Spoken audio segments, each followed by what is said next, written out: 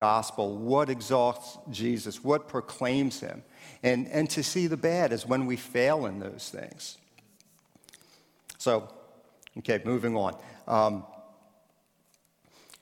Paul, now that we're getting close to our passage. Paul had a prior life in his community that was one of power and authority. He received his authority directly from the high priest. Okay, so this is the high priest, the one man who is the mediator between God and his people, Israel. And Paul received authority directly from him. And under that authority, he went from house to house, dragging away men and women to prison that were found to be followers of Jesus. Paul studied under one of the most respected rabbis of his day and was apparently a star pupil. He strictly adhered to religious ritual, followed all the Old Testament law, and no doubt was considered a godly man in his community. Tonight, in our passage, we'll read that being a follower of Jesus means putting no value on all the prestige and success, even religious success, that one could achieve. We can turn now, Philippians chapter 3, and I'm going to read verses 1 through 11. Finally, my brothers, rejoice in the Lord. To write the same things to you is no trouble to me and is safe for you. Look out for the dogs. Look out for the evildoers. Look out for those who mutilate the flesh. For we are the circumcision, who worship by the Spirit of God and glory in Christ Jesus and put no confidence in the flesh. Though I myself have reason for confidence in the flesh also. If anyone thinks he has reason for confidence in the flesh, I have more. Circumcised on the 8th day, of the people of Israel, of the tribe of Benjamin, a Hebrew of Hebrews, as to the law, a Pharisee, as to zeal, a persecutor of the church, as to righteousness under the law, blameless. But whatever gain I had, I counted as loss for the sake of Christ. Indeed, I count everything as loss because of the surpassing worth of knowing Christ Jesus my Lord. For his sake, I have suffered the loss of all things and count them as rubbish, in order that I may gain Christ and be found in him, not having a righteousness of my own that comes from the law, but that which comes through faith in Christ, the righteousness from God that depends on faith, that I may know him and the power of his resurrection and may share his sufferings, becoming like him in his death, that by any means possible I may attain the resurrection from the dead. Okay, and I'm just going to go through it now, verse by verse, and talk a little bit about what Paul is saying here. Finally, my brothers, rejoice in the Lord. To write the same things to you is no trouble to me and is safe for you. The finally here should not be taken as Paul wrapping things up. He's only midway through this letter. The NIV renders this translation as further, and most people agree that that is a better reading. So think also, as in, as for the other things I have to say. These next things, as which everything Paul has said, are to be marked by rejoicing in the Lord. He says he's getting back to the same things, covering old ground. Now, we can't be exactly sure of what he's referring to, but Paul has previously talked about ill-motive teachers. He's talked about opponents of the church in the first chapter.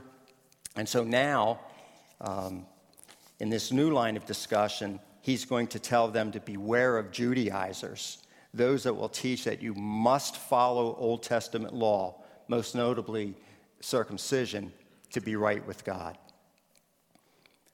Verse 2, look out for the dogs, look out for the evildoers, look out for those who mutilate the flesh. This verse is a threefold warning. Look out, look out, look out against teachers that would distort the gospel of Jesus. It should be remembered, it's been discussed before, that Philippi was a Roman colony, and apparently there was not even a synagogue. As Paul's first encounter in Philippi was with Gentiles praying by the river. There wasn't initially much of a Jewish presence, but Paul, while in prison, is apparently concerned with the influence of traveling Jewish teachers who might come to Philippi and declare that faith in Jesus alone was not enough for these new believers, that they would have to add something to Jesus in order to be right with God. This is Paul denouncing these teachers in the strongest language. Maybe we can't even hear it in our culture. When he's calling them dogs, we're not thinking domesticated, cute puppies. Dogs were street scavengers, unclean animals to the Jew, and the term was often used by Jews as a harsh criticism against Gentiles. And here Paul is using it against these potential teachers that would come into Philippi. These teachers were professing to be followers of the law, yet Paul refers to them as evildoers. Finally, he says that what they're proposing is not an outward sign of being set apart for God. It's a mutilation of the flesh.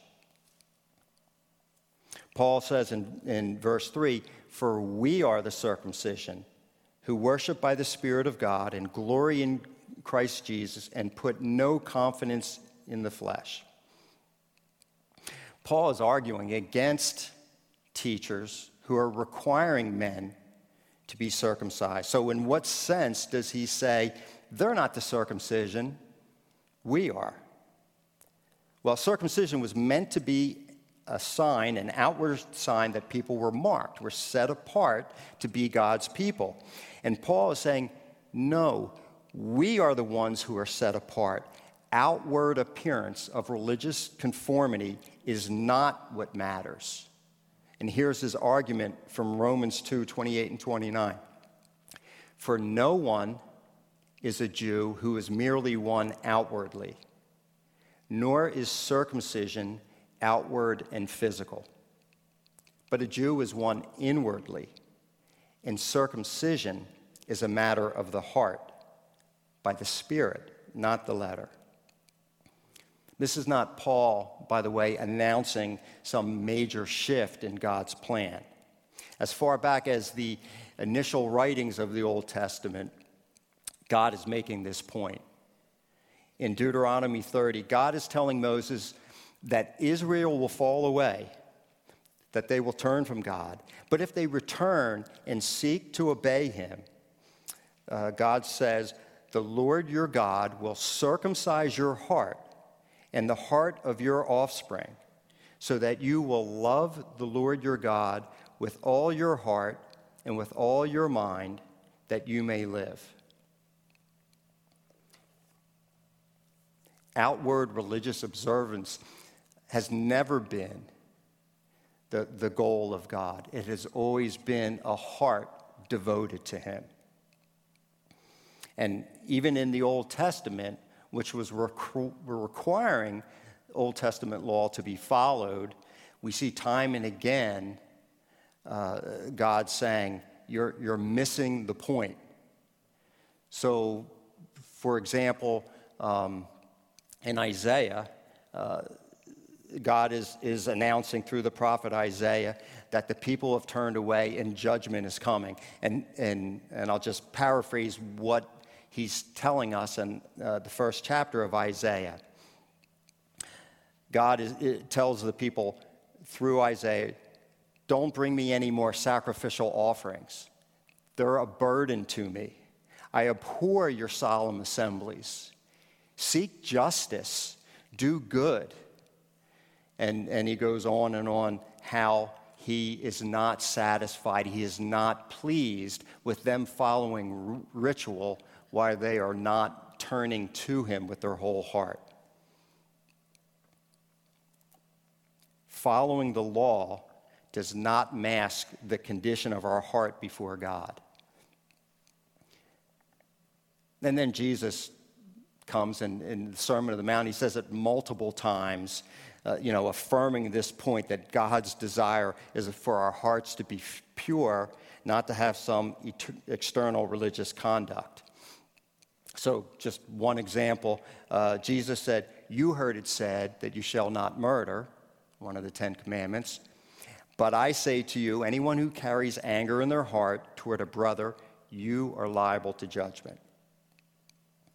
So that's what Paul is referring to when he said, no, following the law, listening to these men who might come in and say that you have to be circumcised, you have to do other things,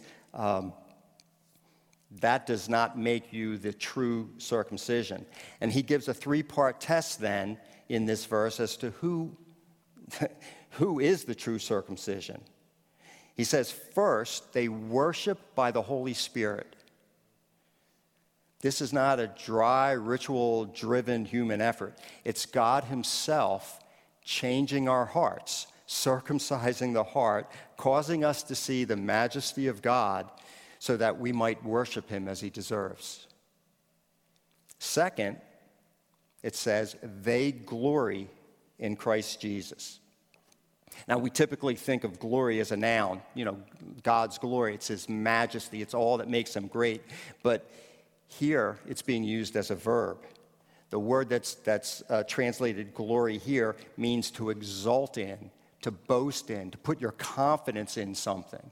There's always an object to this boasting. And so Paul says here, if you're going to boast, boast in Jesus. If you're going to have confidence, it's to be in Jesus. And that's directly opposed to the last test, that Christians put no confidence in the flesh. They do not consider that any life achievement has any value before God. It gives no advantage. It's not something to bank your future on. So all confidence in Jesus, no confidence in flesh, in achievement, in anything that we can do. Verse 4, Paul then says, though I myself have reason for confidence in the flesh also, if anyone else thinks he has reason for confidence in the flesh, I have more. So Paul just tells us, don't put any confidence in the flesh or achievements, and then he's about to go forward and give us a list of his achievements and his advantages by birth. Why is he doing that?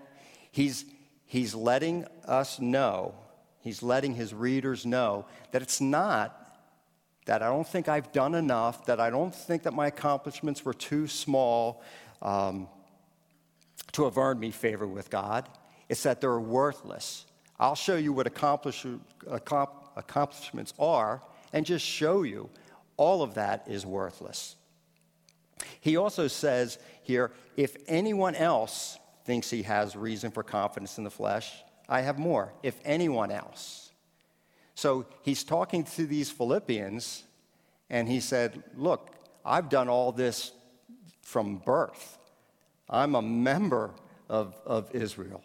I was born and raised in all this Old Testament law. The Philippians know they don't measure up to that. But Paul's saying if anyone thinks they have reason, so if there's any Judaizer traveling teacher that comes in and they want to show you their credentials, I'm willing to stack mine up against anyone. Then he goes into his list, beginning in verse 5. Circumcised on the 8th day of the people of Israel, of the tribe of Benjamin, a Hebrew of Hebrews, as to the law, a Pharisee. So we read that he was circumcised 8 days after birth, per the requirement given to Abraham in Genesis 17. He was one of the people of Israel. He's no convert. He was born a member of God's Old Testament people. He was born into the tribe of Benjamin. Benjamin is the one tribe. When the nation of Israel split into two, Benjamin alone sided with Judah. That's where it was the line of King David through whom the Messiah would come.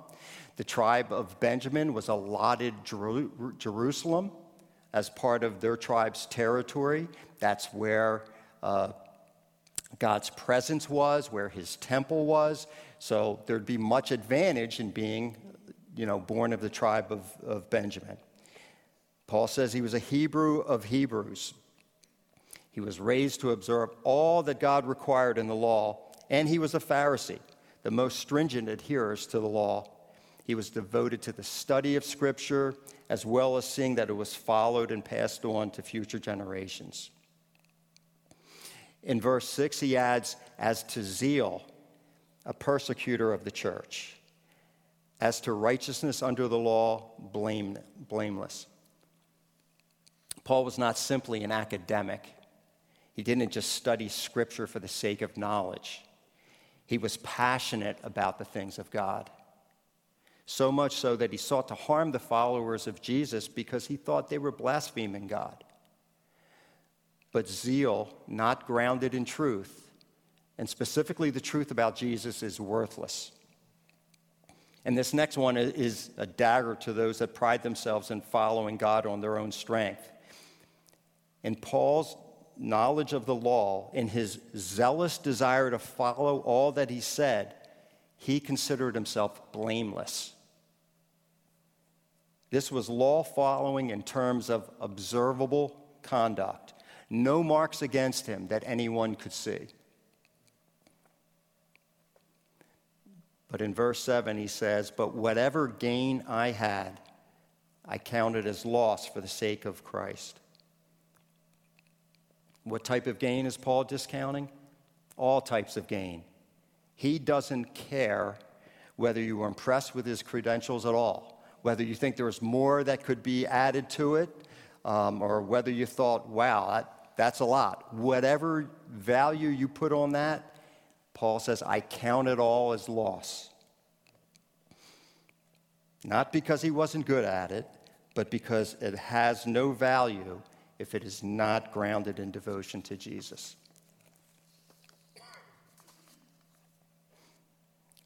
Verse 8, he says, indeed, I count everything as loss because of the surpassing worth of knowing Christ Jesus my Lord. For his sake I have suffered the loss of all things and count them as rubbish in order that I may gain Christ.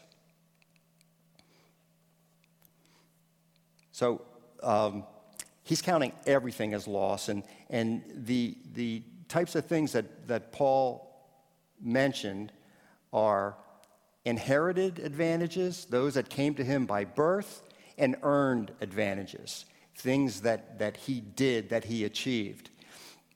So he kind of gave us those things from his Jewish upbringing, and I'm just curious, what type of things could we be tempted to fall into and put confidence in, misplace our confidence in our Christian community? Any thoughts? I think if you were raised in a church, you would just feel like you were good because you went to church and you were living under your parents' faith. Sure. Or you're assigned to teach on Wednesday night. Yeah, someone hands you a microphone, right? Yeah, even if it's on right. Grew up on the church property. That's a great advantage. Right. Yeah. Right. I was born in a Christian nation with Christian principles. I have a family that grew up in the church. I went to youth group, a Christian camp every summer. I prayed a prayer. My church attendance, spotless. I volunteer everything I'm asked for. I give financially. I have a position of the church. I have the approval of my peers. All of that, right? Paul's saying everything is loss. That is the easiest question I've ever asked. My wife says that sometimes I ask questions that are confusing and people don't know what I'm getting at. But that question only had one wrong answer. It says everything is loss. So unless someone answered faith in Christ, that was the only wrong answer you could have given. So why does he count everything as loss? Again, it's a comparison, right? What he's achieved in life versus the value of Jesus. There's nothing wrong with studying Scripture, trying to live as God commands, living before others in such a way as to have their respect. And a heart devoted to Jesus should and will do those things. But if those things are done absent Jesus, exalting him, worshiping him, they get us nowhere.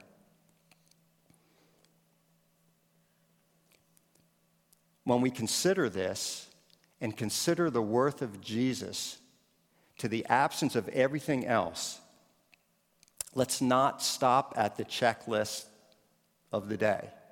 If you know what I mean, we can go through our day and say, you know, I read a couple chapters of my Bible, I spent some time in prayer, work went pretty well without a hitch, didn't blow up at anybody, went smoothly, the kids are in bed now with 0 incidents, and you end up saying, that was a good day.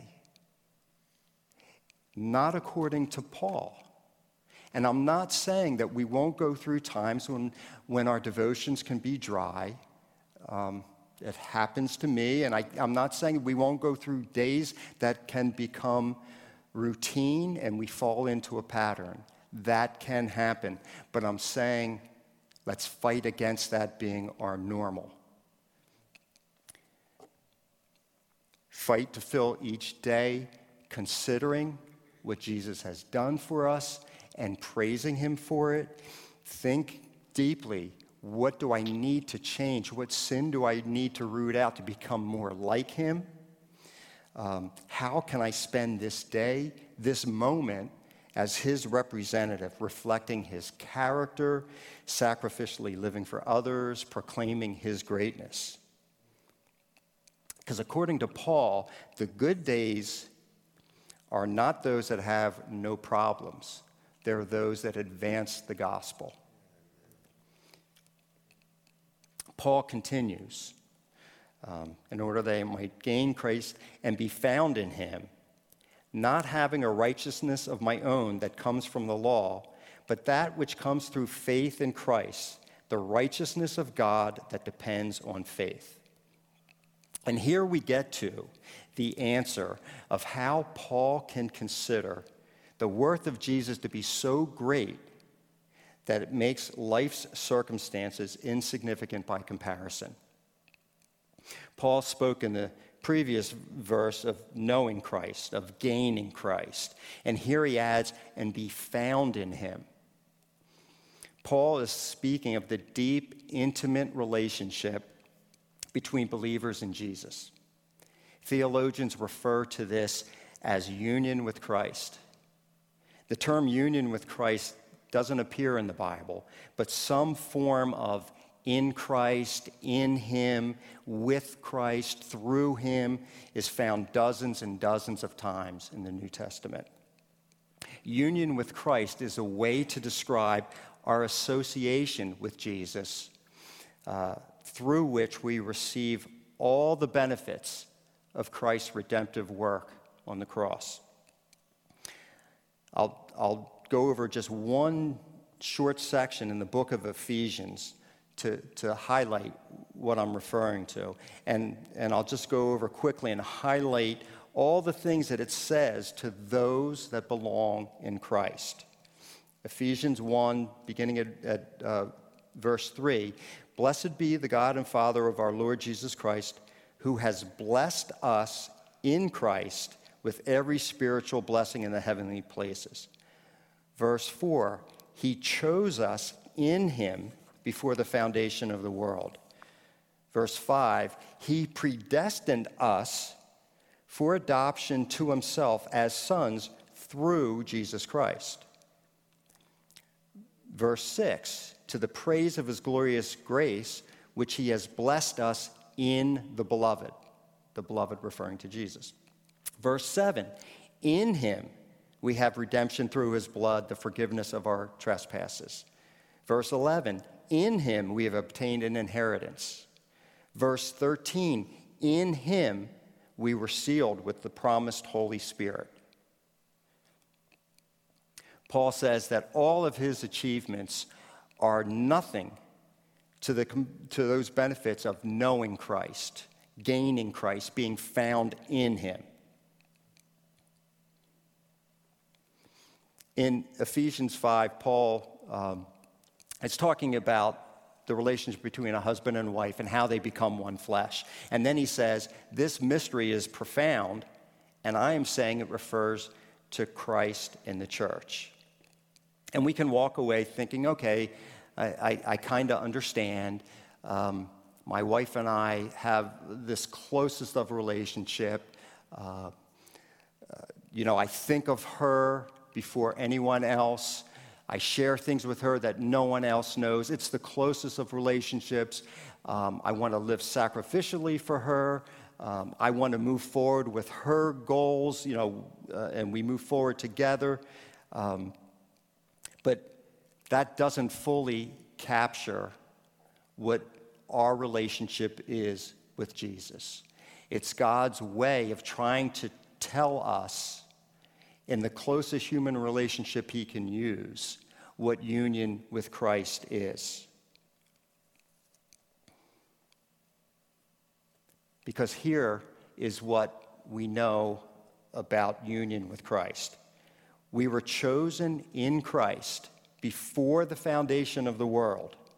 As Jesus was obedient, those in Christ are counted as obedient. We were crucified, Scripture says, with Christ. So in some way, our dying, sinful bodies have in some way been crucified. And God has raised us up with Jesus and seated us in the heavenly realm. So in the mind of God the Father, in his eternal plan, we are joined with his beloved Son, Jesus, from eternity past into eternity future, which is already secured for us. The righteousness of Jesus is given to us, our futures are secure, and that is why Paul can look at life and say the hard things are small and the comfortable things are garbage because of that comparison to what we have in Jesus. Then he adds a 10, that I may know him in the power of his resurrection and may share his sufferings, becoming like him in his death. Kind of bristle that he's got to throw the sharing in the sufferings.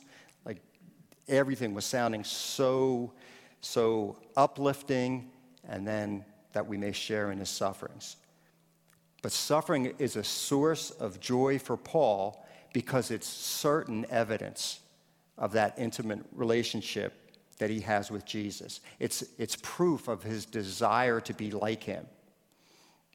My mind can dwell on, when I read passages about suffering, how would I react if I was in a situation or an area of the world in which there's intense persecution?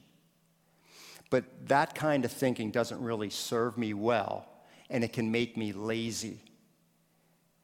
Because I have daily opportunity to die to self. Do I give generously for the good of others so that it costs me something in my own life? Do I give my time for others, especially when it's uncomfortable and hard to bear just deep burdens that other people are going through? All believers, whatever the situation to which we're called, are called to humble ourselves and live lives of sacrificial to service to others as our Savior did. And then verse 11, that by any means possible I may attain the resurrection from the dead. And this is the final proof. It hasn't happened yet, but this is Paul's goal, the final affirmation that on that day, the day is coming when he would be resurrected to be with his Savior. as I think about the example Paul has given us and how he handles hard circumstances and comfortable circumstances, I kept having this kind of picture in my head, and I'll just leave you with this.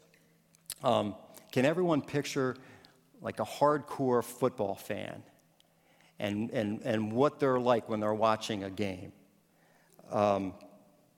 You probably have just this whole roller coaster of emotions. And Glenn was talking about being a pretty hardcore Dallas Cowboy fan. I don't know that he throws stuff at the screen or anything like that. Well, they haven't won in so long that there probably is some frustration. But let's say, and wild hypothetical, Dallas gets to a Super Bowl in Glenn's lifetime. And So you all Eagles fans got up and wrote this. okay, and what's going on as, there's a bad call, or there's a late hit on one of Glenn's favorite players, or there's a big play, and think of what his reaction is, during those things. Now, just kind of change things a little bit, and say Glenn wasn't able to see the game live. There was something that took him from watching the game, and he recorded it.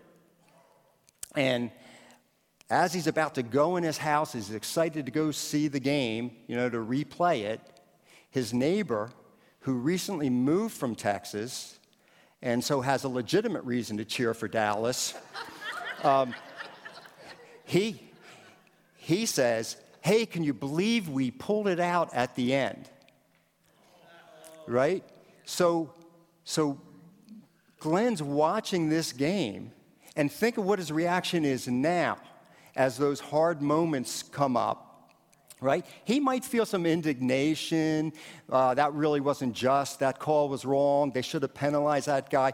It's not the same level of stress because he knows where it's all headed, right? And in the good times, the big play, he's excited for that player, but it's not the important thing because he knows the final goal, really what is at stake, has already been won. Okay? And that's what Paul reminds me of as we look at his life, as we look at how he deals with things. He goes through his life as a man who says, the victory's won.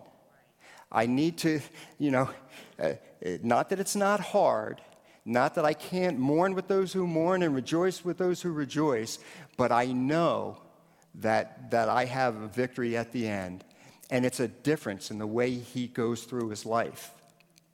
And, I wonder what our witness would be like as a church if we could go through life in that way. If we could be so sure by what Jesus has done for us, so sure in our eternal outcome, that it would make the hard things seem small.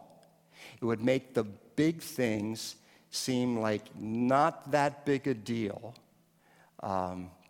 because of what Jesus has given us.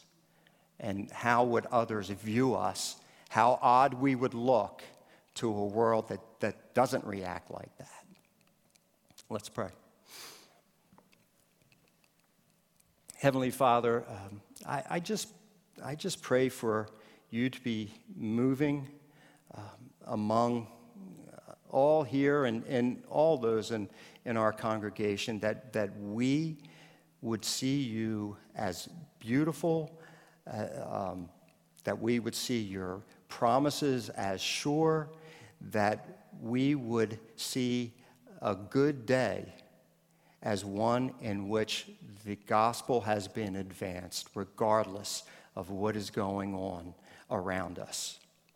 We need your help with us. It's not our natural reaction, but you have done a work in giving us faith, and we just pray for more so that we could live out the example that Paul lays before us. We thank you for this word and just pray that it would change us and how we go about our day. And we pray this in Jesus' name. Amen.